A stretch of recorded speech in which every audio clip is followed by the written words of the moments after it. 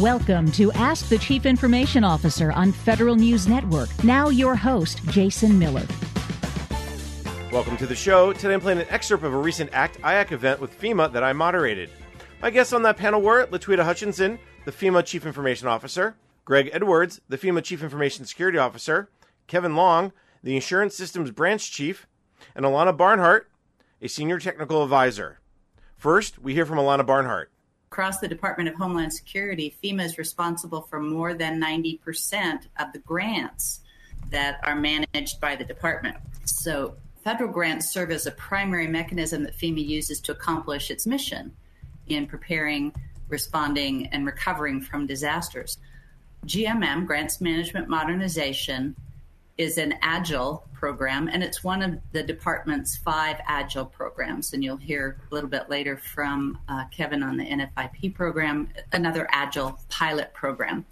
We leverage cloud, DevSecOps, user experience, user design, secure by design principles.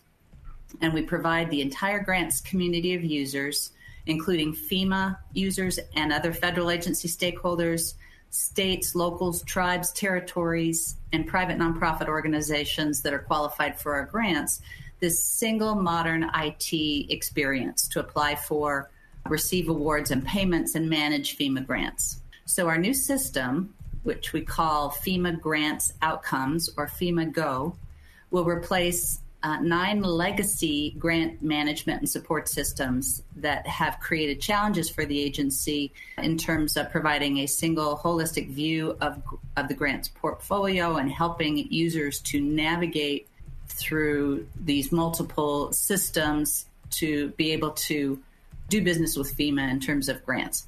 So these 9 systems will eventually be decommissioned once we complete the FEMA Go development process, which we're about halfway through that right now. We will migrate the legacy data for active and closed grants from those legacy systems into the FEMA Go system, and then that will enable us to decommission those older, fragile, less secure systems. So as part of our role as a DHS Agile pilot program, we're helping the department and FEMA to identify and eliminate barriers to similar future programs across the board. So technical, business, governance. We're hosted in Amazon Web Services, GovCloud High, and security of our system and our grant recipients' data is a key factor in decisions that we make about our technical architecture and the hosting environment. And so when companies talk to us about doing business with the GMM system or integration with the FEMA Go system, or similar federal markets, I always stress the need for them to seek out FedRAMP certifications first. It reduces those barriers of adoption and make products accessible for programs, especially such as ours, where we have this high level of security required to protect the FEMA data and our recipients' data. So when we started our development journey in 2018, our new contract team, consisting of the developers, independent validation and verification, integrated test authority, and the program support and help desk team, were able to leverage the work of our pilot phase. And while we're always looking into the market for new and better tools to incorporate into the system architecture, our contract team remains stable until we reach our full operational capability in late 2023, early 2024, at which point we'll complete our data migration and declare success in the federal acquisition community. That means full operational capability. That's our primary target. So fundamental to our success, we need to streamline and simplify the user experience. One of FEMA's strategic goals being equity. And for GMM, we help the agency to achieve that strategic goal through simplifying the user experience, enabling user adoption of the system, right? We want to make sure that the system is intuitive and easy to use. So usability is one of our key performance measures. So GMM is one aspect of the process of streamlining and simplifying the experience for users. But it also includes close collaboration, consultation with FEMA's Central Grants Management Policy Team, the Risk Management Team, and the Audit Management Team, and a change management team, right? And I think it's probably intuitive for those of you who've done business in the federal space especially, but in IT modernization generally, that organizational change can be supported by a system modernization, but it can't be driven through that. It has to be that more holistic view of making sure that we're doing things the right way for the right reasons with the right support structures around it. And so from the system perspective, we use user experience principles throughout the development process. We started with a 2-year effort to reach out nationally to our stakeholders to capture requirements, their pain points, get their input into business process reengineering workflows. And each supported grant program, and FEMA has over 45 at this point, identified a product owner or program coordinator for us to work with to represent business priorities of those grant programs. We're encouraging standardization, but many of those grant programs exist uniquely because they have unique eligibility criteria or unique outcomes that are written into the authorizing legislation for the program. And it's important that we recognize that and enable that. So in those relationships, we work with subject matter experts identified by those programs to participate in design, prototyping, testing of the developed software to make sure that it's functional and usable. So we leverage usability.gov, actually a performance measure, to periodically capture user opinions on the system design and usability. Usability for us is a key driver and is part of that support to the user experience. And then when software is finally released or toggled on, since for us a release is a business event, right? We're in continuous development, continuous integration, so we have hundreds of deployments every year, but a release is really a business event, different and much less frequent than those continuous software deployments. That release is supported by wraparound services, training, primarily webinars and products and training products that are posted online, communications through briefings, gut delivery, social media channels, and then increased readiness of the help desk to answer user questions and provide any warm handoff for questions that are not system specific, right? That's that contact center presence, the modern multi-channel contact center approach, not just a tier 1 help desk to open a ticket. So the training comms and help desk teams are also an entry point for us to receive additional suggestions for system functionality enhancements, which then are documented on the backlog and continued for prioritization and development in future. So FEMA Go currently supports 4 grants for the firefighting and emergency responder community and 2 grants for the hazard mitigation community. And as I mentioned, we're right now booking over 45 grants that FEMA has authorized and funded to manage, and those remaining grant programs will be onboarded over the next 18 to 24 months. Every time you said something, I was like, oh, here's my follow-up. You answered it. And then I said, oh, here's my next follow-up. And then you answered it. So you gave me plenty. But I have a question for you anyways. And this goes back to something you said early on, saying this FEMA Go system is part of the DHS Agile pilot program where you're trying to eliminate some barriers. So I'm going to ask you, what were some of the barriers you found so far? I mean, is there anything that you've put your finger on to say, hey, this has been tough and we've had to overcome it? Yeah, I think one of the key challenges that we've had is really related to the federal acquisition frameworks need to govern and oversee these major programs that, as you mentioned, are consuming a large amount of taxpayer dollars. And because Agile and DevSecOps is a different framework and helps us to reduce risk overall, the heavy governance structures that are put into place based on the Department of Defense patterns of managing, multi-billion-dollar fighter aircraft and, battleships aren't really appropriate when you're building a system. And especially in Agile and DevSecOps, the risk is driven down to very small, manageable components. And so one of the things that we've been trying to help influence in the governance community is assessing risk relevant to this kind of a program, right? And eliminating some of the heavy governance monitoring and reporting activities that are not from our recommendation are not specifically appropriate for the reduced risk that you're seeing in a continuous delivery, continuous integration sort of a model. I think the other thing that's been a little bit challenging for us is a lot of the support structure around an IT modernization program, everything from, as I mentioned, the governance structures, but funding and acquisition management, contracting, and the CIO equities, including cybersecurity, were sort of developed historically for the more waterfall approach, where there is a lot of requirements. We contract that out, and then we sort of stand by and wait until something's delivered, and then we assess the delivery. Really what we're doing is flipping the way we manage that from gates where things are reviewed to every single day we're in the system with all of those stakeholders. And it enables us to collaborate closely and identify issues and resolve those very, very, very quickly before we allow a problem to continue and consume investment across that support team. And so security by design, not security by discovery after deployment. Those are some key fundamental shifts. And I think it's driving changes in not only the training and policy of the people that work those areas, but in how we can fine-tune those things in order to better manage the risk that realistically this type of a modernization presents for the federal government. All right, excellent. There's probably a lot more questions folks can ask you, but we're going to move on to another one of the big mission areas. And Kevin Long, he is the Insurance Systems Branch Chief, National Flood Insurance Program. Kevin, tell us something we don't know.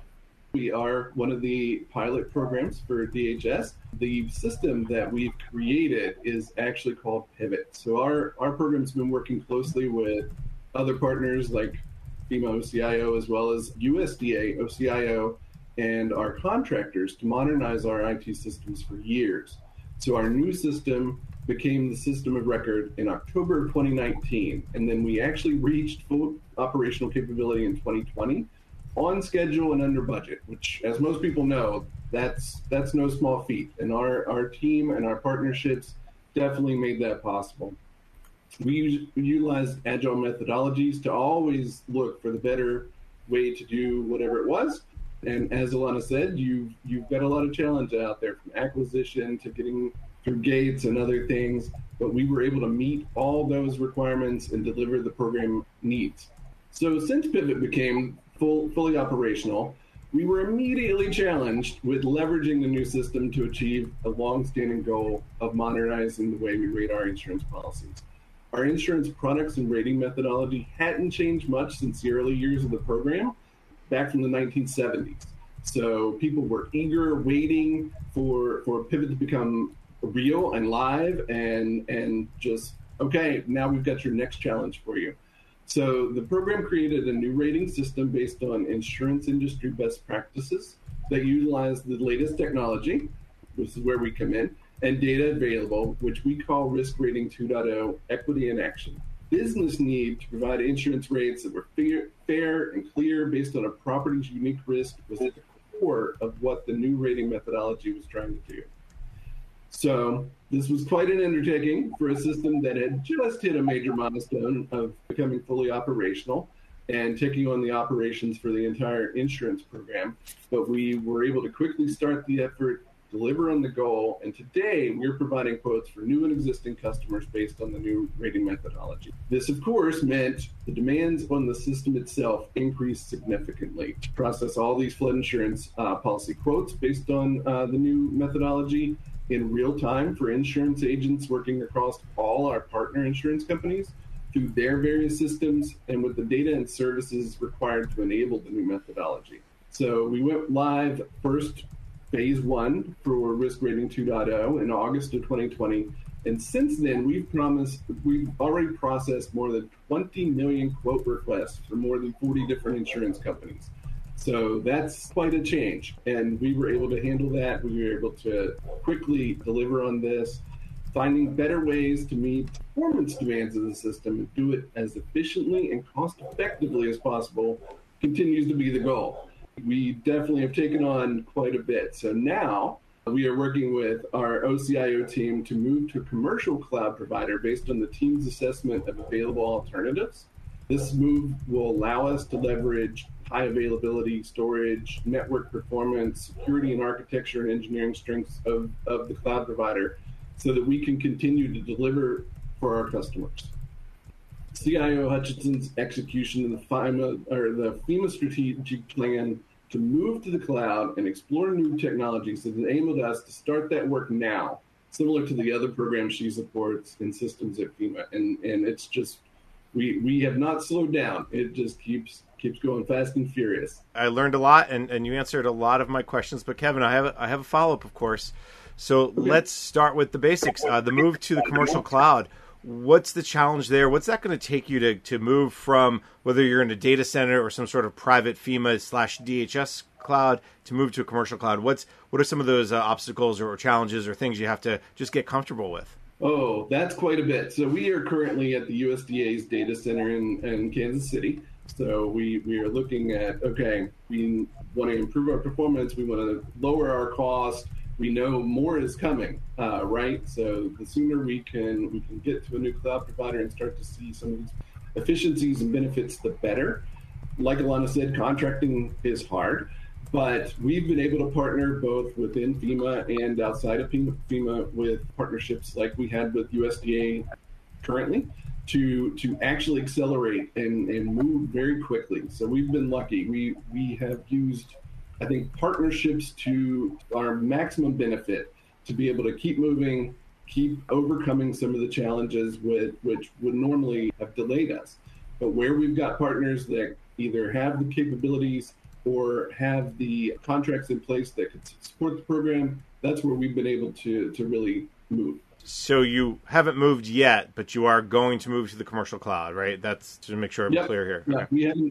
We haven't moved yet. So that's where Ms. Hutchinson's team is coming in and helping us to actually build out a new FEMA Enterprise offering with Google specifically. So we're putting demands on her and her team and working closely to get that done. And then once that's established, we will be working to pivot over from the data center to the Google Cloud. We have to take a break. Today I'm playing an excerpt of a recent ACT IAC event with FEMA that I moderated. I'm Jason Miller, and you're listening to Ask the CIO on Federal News Network. Welcome back. You're listening to Ask the CIO on Federal News Network. I'm your host, Jason Miller. Today I'm playing an excerpt of a recent ACT IAC event with FEMA that I moderated. My guests on that panel were Latweeta Hutchinson, the FEMA Chief Information Officer, Greg Edwards, the FEMA Chief Information Security Officer, Kevin Long, the Insurance Systems Branch Chief, and Alana Barnhart, a Senior Technical Advisor. In this segment, we hear from Greg Edwards, FEMA's CISO. You've kind of taken the secret and told them about some additional funding that we were able to receive in the cyber area. It is exciting times to be in cyber and FEMA, but it perhaps was not several years ago. We are a maturing organization, and we have come from a place where we had a backlog of work that we had to perform. And we've overcome that by integrating contract staff with our government staff to help us through our authorization processes. But I'd like to begin by saying that, it's all about people, processes, and technology. And if you're looking to upscale or you're looking to make some improvements in the cyber area, one of the tenets of our digital equity theme is professionalizing the cyber workforce. And there are many tenets under that professionalization. But it is about the people, and it's about the technology and processes in that regard. And so what I want to tell you, perhaps that you don't know about, is to talk about a process and then talk about some technology in the cyber area. I would be very remiss if I didn't talk about zero trust. I know the entire audience, you hear CISO, and first thing you want to hear about is how are you doing in the zero trust area?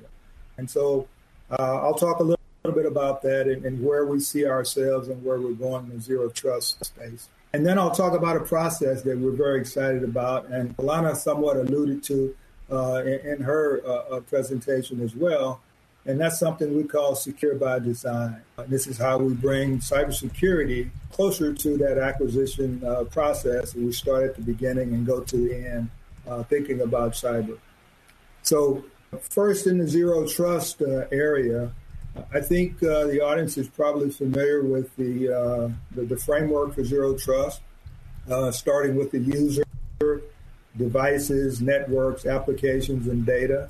I'm often asked, so where did FEMA start? Where are you investing heavily? What are you doing, in the zero trust area? I believe we are addressing each of those areas. It's not a peanut butter spread because we don't have the funding to get to all of it, nor do we have the staff to get to all of it.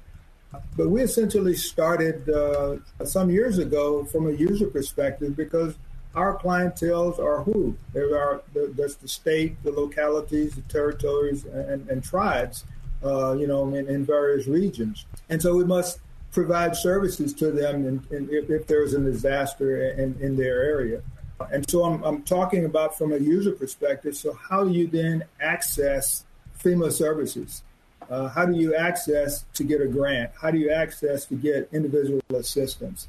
Well, we wanted to be able to protect any of the data, but we wanted to be able to protect the communications where a stakeholder was communicating with FEMA. We all know in the federal government, we carry around our cards. We call them the private identity verification cards in FEMA. In DOD, it's a common access control card. Okay, but that is your protected access into the FEMA enterprise. I raise this because it's very simple and easy to do if you own the organization and then you put that capability in everyone's hands. But what happens when you need to speak with a disaster survivor or they need to interact with you?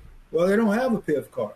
Well, not anymore. We have implemented a program whereby we have seeded the technology in many of the states and localities as to where they can build their own cards and then issue them to within the state. Well, but you're still saying, Greg, but my mother's not going to have that card, in her hand. How is she going to access those services? Well, that's multi-factor authentication. And so there's another way in which we talk about accessing FEMA services. So my point is we spend a lot of time in terms of zero trust with our users and thinking about how they access in a protected and a secure manner our services. Certainly devices, in that area, we've made some improvements in terms of how we control our mobile devices and made some modernization in that area. The network and the application is also, we've made some resilience improvements in terms of our network. We've done a heck of a lot of modernization of the assets themselves in that space. And the applications, that's all about our journey to our FEMA Enterprise Cloud that the boss have talked about in that regard. And then data. From a cyber perspective, focusing very heavily on data being encrypted at rest and also data being encrypted in transit. And so those are the zero trust areas. You look at technologies. Well, technologies we need to help us meet the objectives of zero trust architecture goals. And I think it's open to everyone. You'll see a lot of OMB policy guidance that is tightening the reins, if you would, in terms of we need to do even more. I was hearkened by a reading the policy and given an indication, or I'd say a directive, given an indication that applications are now to be treated as though they are accessible, to the public. And so now begin to think about how we ensure protection in those areas. So zero trust, that's an example of technology.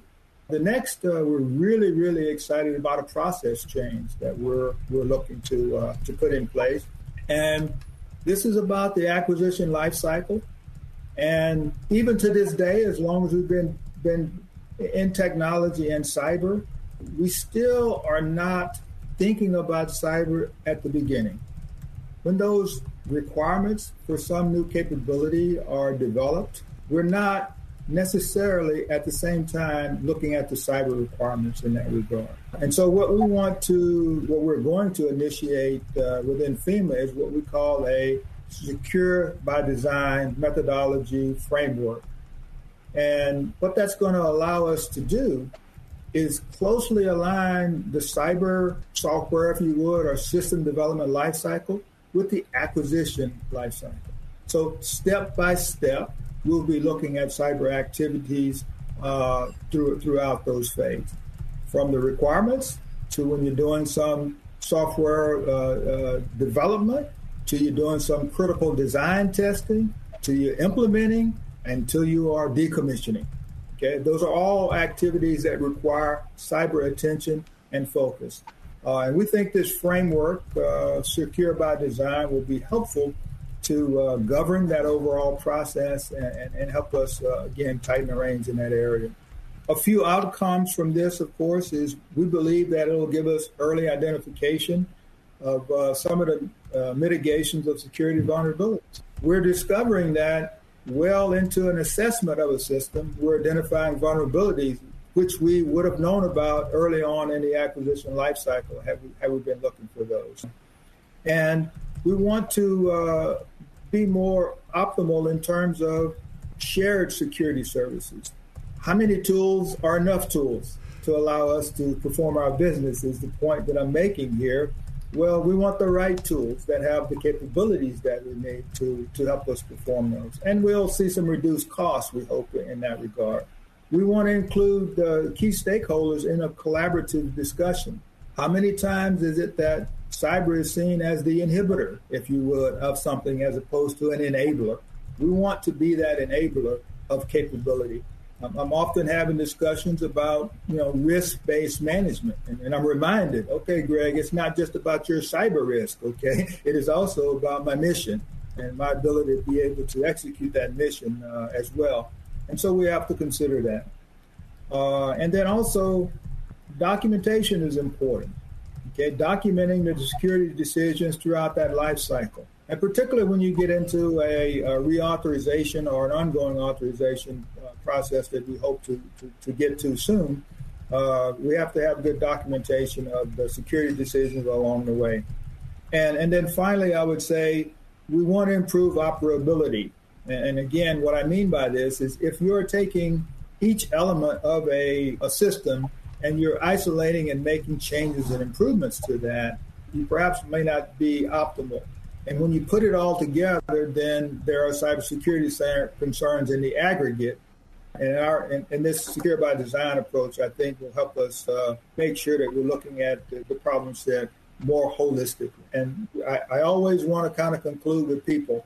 It is not the people nor the process that work by themselves. Even though we might think about automating and doing various things, we still need to take care of our people.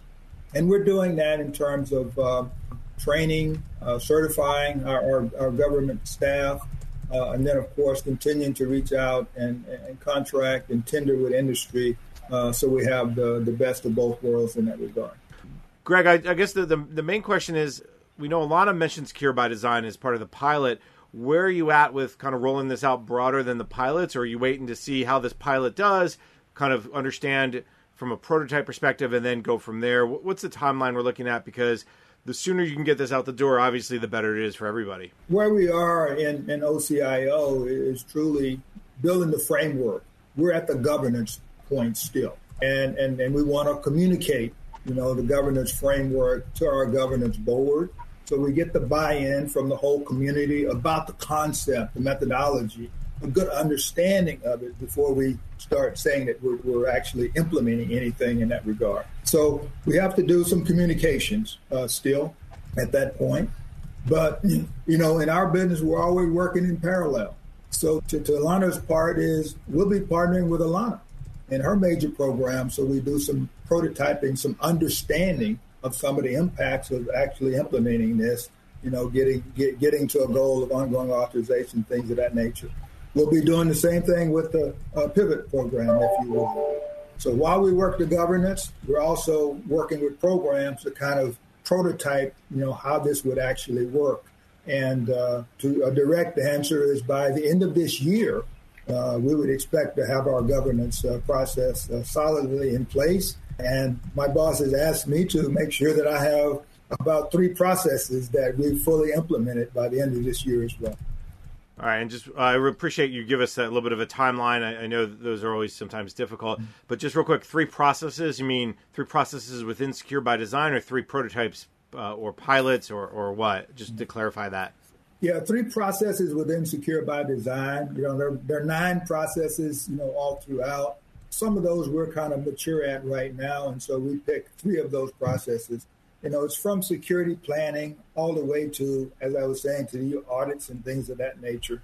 And so we'll pick 3 of those and then make sure that we have good maturity in those 3 areas. Of course, we're going to then take on the others as well. We have to take a break. Today I'm playing an excerpt of a recent ACT IAC event with FEMA that I moderated. I'm Jason Miller, and you're listening to Ask the CIO on Federal News Network. Welcome back. You're listening to Ask the CIO on Federal News Network. I'm your host, Jason Miller. Today I'm playing an excerpt of a recent ACT IAC event with FEMA that I moderated. My guests on that panel were Latweeta Hutchinson, the FEMA Chief Information Officer, Greg Edwards, the FEMA Chief Information Security Officer, Kevin Long, the Insurance Systems Branch Chief, and Alana Barnhart, a Senior Technical Advisor.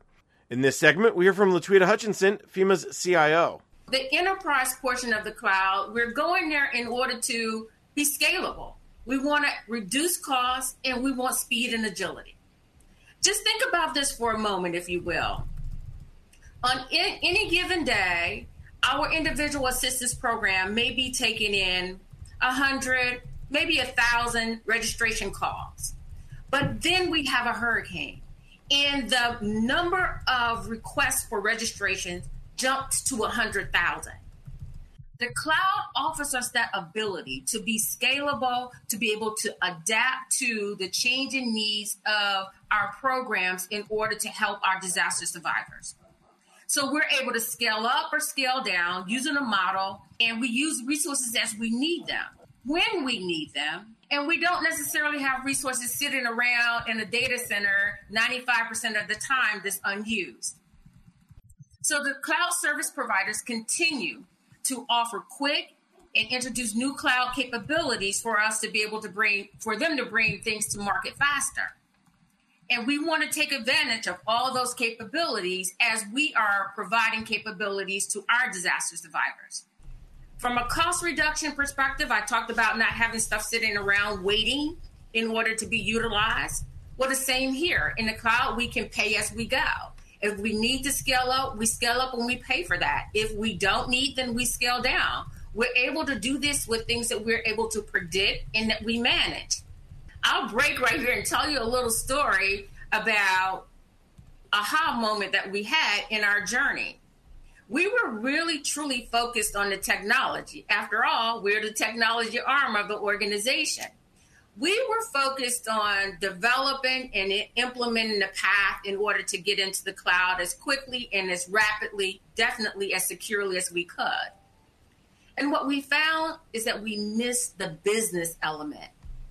We did not think about what's the process for everybody else? What's the cost model for everyone else? How are we going to actually monitor and manage the uptime, downtime for various workloads? So we took a brief pause and brought that business element into our cloud journey. So not only did we manage the technical part, but we also included our business framework for a comprehensive look at how we would engage into the cloud and provide that capability for all of our programs to be able to utilize. Where are we going? Well, we're going to keep moving towards the cloud. We're going to keep moving our workloads into the cloud. And our goal is to, by the end of this year, to have at least 50% of all of our systems and services that are cloud ready to be moved into the cloud. I've had conversations with some vendors and some folks about lift and shift. Lift and shift is my last resort. Not that it's not something that's viable and that we won't do, but it's not where I'm looking first. My first look is to take capability and actually either modernize them and or move them into the cloud because they are cloud ready. Not that they're native client server capability that should remain on-prem. I also always get a question about, well, are you moving everything? Well, it just depends, right? So those are things that we have to look at. If there are capabilities that are better suited to be on-prem for some reason that I can't think of right now, But if that happens, then we will evaluate it as it happens and make a organization's decision if we will leave something on-prem. When I talk about where we're going, I think that the cloud is a dynamic tool for FEMA, and that it will go a long way in order to support that equity that you talked about earlier, climate, resiliency, and the readiness of FEMA. But to realize the entire benefits of cloud technology, I believe that we must cultivate an organizational mindset around continuous improvement and learning.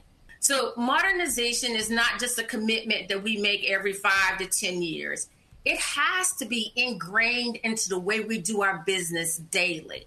And we think about this modernization often.